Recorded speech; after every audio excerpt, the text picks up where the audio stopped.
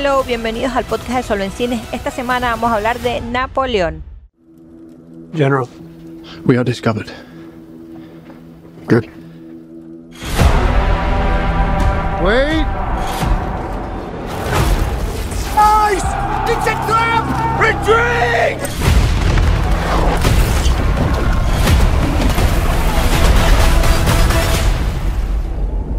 I'm not built like other men.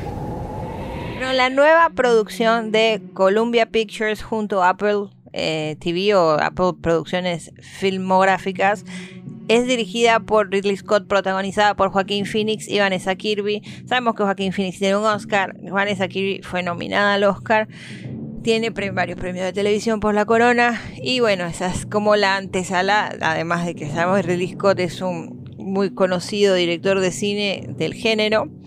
Películas más famosas de Ridley Scott: Gladiador, Blade Runner, bueno, una cantidad enorme de películas, y ni se diga como título de productor ejecutivo productor. Y Joaquin Phoenix, bien sabemos, uno de los últimos papeles por los cuales reventó taquilla fue el Joker, y con el Joker ganó el Oscar. De igual manera tiene una prolífera carrera como actor dramático, polifacético y método de actor, digamos, ¿no? Vanessa Kirby la conocemos de la corona, la hemos visto en varios roles cinematográficos posteriores a eso, pero ella era la princesa Margaret en las 2 primeras temporadas de la corona, por lo cual destacó bastante. Era obvio que este papel iba a quedar como anillo al dedo y de verdad que se lució. Entonces, bueno, vamos a proceder a hablar de las apreciaciones de lo que es esta nueva película, Napoleón, sobre Napoleón Bonaparte, obviamente.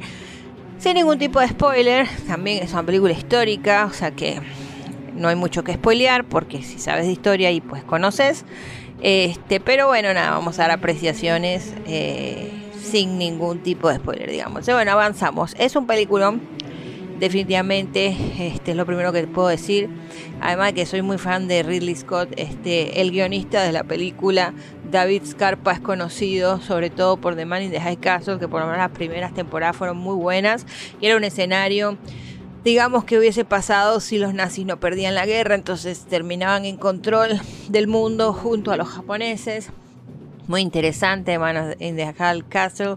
También hizo All the Money in the World, otra película bastante conocida. Y bueno, nada, este guión principalmente, es como por donde habría que empezar a destacar. Es un guión bastante bueno, es bastante gracioso. Bueno, bastante gracioso es exagerar, porque, a ver, es lo gracioso suficiente como para que no sea una película parodia, digamos una biopic, pero una biopic que se toma ciertas libertades, entonces no es tan biopic, ya vamos a ir a esto, ¿no? Es más poético dentro de lo que vendrían siendo los achievements o los logros de Napoleón Bonaparte y su relación con Josephine, que fue el amor de su vida, las cartas con Josephine, que es muy popular porque cuando Josephine fallece se las roban las cartas y las venden y son publicadas. Entonces es algo bastante famoso que narró al detalle ciertas áreas grises de la vida de Napoleón Bonaparte, ¿no? Y bueno, nada, la adaptación, o sea, este guión original escrito en base a la historia de Napoleón, es de verdad que está muy bueno. Yo siento que es una de las primeras cosas que tienen que nominar a premios y ganar, sin duda, ¿no? Después seguimos con lo que vendría siendo las actuaciones. Este es el segundo gran tema a destacar. La actuación de Joaquin Phoenix es increíble. Yo particularmente conozco muchos personajes históricos, que casi que me lo sé del pie en pal. Yo estoy seguro que de Napoleón Bonaparte sabía muchas cosas, pero como nunca me senté a leer solo de Napoleón Bonaparte o a ver algo específicamente solo de Napoleón Bonaparte, pues sentía que iba a venir con más blancos a la película. Por más que tenía ya una percepción de él, cómo era su personalidad, básicamente la tenía on the back of my head. Me di cuenta que sé muchísimo más de Napoleón Bonaparte de lo que sabía, de lo que pensé que sabía, o sea que claramente ha sido insertado, o sea, tiene una importancia histórica grandísima, y así no quieras vas a saber bastante de él. Entonces, literal, es como yo me imaginaba la personalidad de Napoleón Bonaparte, cómo la interpretó Joaquin Phoenix.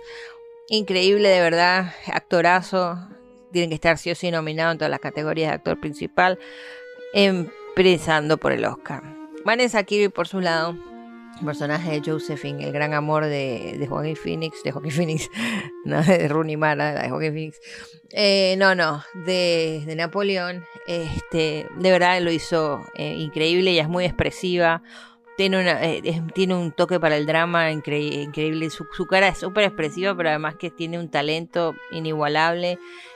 Por momentos le robaba hasta mismo el show a Joaquin Phoenix por lo que yo considerara que en categoría de actriz secundaria, donde seguramente va a caer, creo que no tiene mucha competencia. Pero ha pasado estos últimos años que las actrices secundarias prácticamente han llevado las películas, entonces hay que ver con qué se consigue cuando le toque competir, ¿no? Pero de verdad se roba el show en muchas partes de la película. Entonces, eso por la parte de actuaciones. Hay un cast memorable.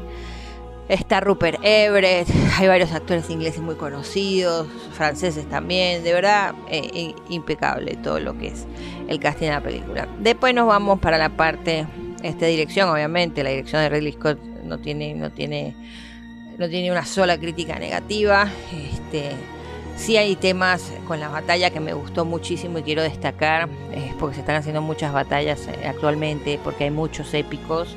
Además de guerras, ¿no? de guerras del siglo XX, hay muchos épicos o fantásticos o reales, en los cuales se han empezado a desarrollar nuevas técnicas para el tipo de batalla. Hasta mismo si te pones a ver en Game de los Avengers, que es una batalla típica como una batalla de espartanos, digamos, ¿no? De igual manera, tiene una N cantidad de cámaras, no se excede en Game, es un poco más, se recuesta más en que es demasiada gente en un solo sitio y todos tienen superpoderes, así que todos no van por tierra, flotan, etcétera, etcétera. Pero acá tenemos los elementos clásicos de una batalla, que son caballos, ataque de armería a pie, estrategias en piso, por dónde vienen, por dónde salen, por dónde suben, por dónde bajan, y yo de verdad considero que el disco es un maestro en lo que fue todo este armado de secuencias, sobre todo cuando hicieron la batalla, digamos, más importante contra Rusia, previo a llegar a Moscú y todo el incendio y todo esto. Eso fue espectacular. De verdad, no solo a nivel que Napoleón es un tipo una persona que principalmente por lo que más fue famoso y los historiadores lo celebran y lo celebramos todos los que conocemos quién era, el nivel de estratega militar, una cosa espeluznante. Sí, claro, tienes que tener cuidado cuando vas a plasmar un personaje de este calibre a la pantalla grande, porque tenés que hacer justicia en que se sienta, se pueda ver, y pues el gran talento estratégico que tenía. Y de verdad siento que Ridley Scott literal es un masterpiece, ya solo por eso le di el Oscar, solo por las batallas. Mejor película porque de verdad que es un personaje histórico tan importante, le hizo justicia los tipos de cámara, los tiros de cámara, los tipos de cámara, los tipos de film, el tipo de fotografía curada específica para cada toma, o sea, para cada ángulo que tomabas, el recurso del slow motion, veloces más rápidos, algunas secuencias, las cámaras en piso, los drones, las cenitales, los supinos, o sea, de verdad que una cosa desquiciada, poética, artística, hermosa, que ya eso tiene todos los premios que debería tener. Y además no fue ya sola la batalla, hubieron varias, pero principalmente esa y la de Waterloo, por supuesto, una de las batallas más famosas de la historia. De verdad que es impecable Waterloo, sobre todo al final, increíble. Entonces, nada, ya solo por ahí todo se tiene que llevar. Y bueno, la dirección lo vendría haciendo en los sets individuales, en los castillos, en las ciudades, en los recursos también en Revolución, en esto, lo otro, la cámara de secuencia que sigue a un personaje, o sea, el plano secuencia, digamos, que sin corte, a un personaje bastante dramático, en escenas bien dramáticas y bien violentas. O sea, de verdad que Ridley Scott como director, wow, va a estar compitiendo con Christopher Nolan seguramente por Oppenheimer, y de verdad que ya esto se pone bastante difícil. Contra quien no tiene que estar, paréntesis, compitiendo con la payasa de Greta Gerwig por Barbie, por supuesto. No le faltemos el respeto a Ridley Scott y a Christopher Nolan, poniendo a la payasa de Greta Gerwig por Barbie. Bueno, cerramos paréntesis. Entonces, bueno, nada, otros elementos a destacar de la película. Por supuesto, el vestuario es increíble. No recuerdo en este momento, tendría que repasar, pero no lo hice. ¿Qué otras películas son grandes contendientes en esta área? Pero bueno, esto de verdad me da una onda Jenny Vivans en Sense and Sensibility, el nivel altísimo de vestuario que tiene esto, las telas, una locura, los bordados, increíble. O sea que el Oscar de vestuario para mí ya ese es un seguro para Napoleón. El production design también es muy elevado, sobre todo en los castillos. El nivel de detalle es increíble. Bueno, entonces cuando nos vamos a la parte técnica, la edición es brutal, los efectos visuales son excelentes, la mezcla de sonido, el sonido, y bueno, y después nos vamos para otro de los elementos fundamentales para mí, que es la musicalización, y ya les voy a decir quién creó el host, que para mí es la música es de Martin Phipps, ganador de 7 Emmys, me parece, o 7 premios acá dice. No lo conocía por nombre, pero claramente, y qué bajón que no lo conocía por nombre, porque por música lo conozco y soy alta fan, ¿cómo no voy a saber? Es el creador del soundtrack de La Corona, la musicalización de La Corona es increíble, y de los Peaky Blinders, una brutalidad. Y si se quiere uno ver el rango que tiene, también hizo Black Mirror, o sea, impresionante. El soundtrack es una locura, es una mezcla entre sonidos como clásicos franceses y todo lo que vendría siendo música clásica, digamos, con sonidos disruptivos a los Hans Zimmer, como en The Dark Knight, como el sonido del Joker. O sea, una mezcla de oscuridad y de no sé, tortura del personaje en sí, y de no sé, de afectado, o no sé, para Napoleón era raro, más la parte majestuosa y toda exagerada de la corte francesa, ¿no? En ese aspecto también tengo que reconocer que la mezcla de lo que es la dirección, la musicalización, toda la visual, y toda la edición, da ese toque francés así cutre que te huele la pantalla.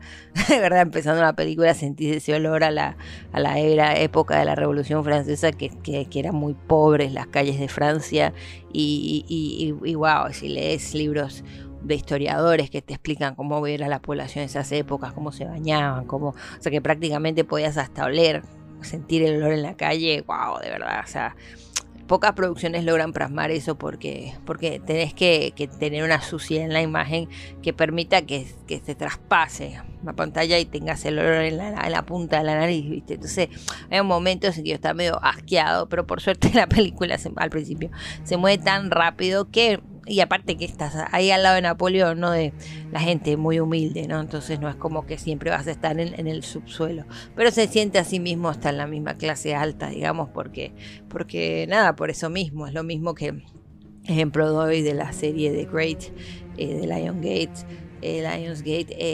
y Hulu, con esta niña, el Fanning. Esa es otra serie que está dirigida increíblemente y manejada de una forma que, por más que visualmente se ve bonita, toda la fotografía, el vestuario, cómo se ve ella, pues una princesa, vos sentís que hieden, o sea, que tienen olores feos, viste, como lo típico de esa época, por más que eran clases altas. Y si a eso le sumas Sodoma Gomorra, como son los franceses y son los rusos, no digo ahorita, pero digo de esa época, no te quiero ni contar. Entonces nada, eso es algo espectacular y algo totalmente celebrable de la película. Entonces, bueno, nada, principalmente ya creo que pasé por todas las categorías. Creo que es un peliculón, creo que le hizo justicia a un personaje tan importante, histórico, que de verdad te digo que con todo lo que yo he visto, no recuerdo haber visto algo específico de Napoleón, de otras épocas posiblemente, pero verlo yo visto no. Es más, lo vi a Napoleón en War and Peace y sabía la invasión en Rusia. War and Peace es una miniserie, sabía la invasión en Rusia, porque lo vi en War and Peace. Y bueno, conozco la batalla de Waterloo, conozco las cartas de Josephine, conozco un montón de cosas de Napoleón, pero agradezco lo bien escrita que estuvo esta película, lo bien narrada, lo que te engancha, lo que te explica, lo que puedes conectar con él, lo que puedes llegar a admirarlo, a entender por qué la gente lo sigue, porque fue un personaje tan importante en la historia, o sea, de verdad, a otro nivel, y son ese tipo de cosas que son gemas, porque también hechas, de verdad te conectan con personajes importantes. Y por supuesto tengo que mencionar que los franceses se están quejando mucho porque parece que hay algunos errores con respecto a temas de fechas o lugares a los que él fue, que no fue, esto que lo otro. Pero si vos no conocés la historia al pie, o sea, no me atrevo a decir que son grandes cambios o pequeños porque no lo sé que los franceses andan calientes. Lo que sí es que pueden estar calientes por algo mínimo o quizás algo grandísimo. Pero bueno, nada, si no lo ves no lo sentís. Y de última, quizás el cambio fue por un propósito narrativo mayor, que era poder situarlo a él de cierta manera o tratar de recrear algo emocional de él, que quizás era más importante para la historia que el accuracy de si estuvo tal cual lugar en tal o cual fecha. Así que yo no me dejaría guiar por esas impresiones de los franceses y me abocara completamente a la calidad que veo cuando veo los trailers de la película, cuando veo los pósters de la película. De verdad, los pósters son brutales, los pósters parecen de novela gráfica más que de película de ese estilo, de estas películas así épicas de personajes importantes. Parecen cuadros con ciertos elementos modernos, pero también de la misma época, la colorización, todo lo que es hasta las letras, viste, los fonts, todo el diseño de los pósters es increíble, todo es muy rústico, industrial con francés, con monarquía francesa, digamos. Entonces, bueno, nada, básicamente no tengo más que tirarle flores a la película, es un espectáculo. Ya está en cartelera, es una película que no se pueden perder en cines, por más que es de Apple TV. Y en un tiempo va a estar disponible en Apple TV. Es una película que todo el mundo tiene que ir a ver en el cine, porque es de esas películas que te hacen recordar lo bueno que es el cine y lo necesario que es el cine para la humanidad, en términos de felicidad, en términos de ver belleza, de ver cosas bien hechas, de inspiración y de educación. Entonces es algo que hay que pagar por ver y hacer taquilla. Yo sí creo que va a ser bastante taquilla, y espero que sea un exitazo, y que arrasen los premios también. Esto fue todo por hoy. Nos vemos la semana que viene. Bye.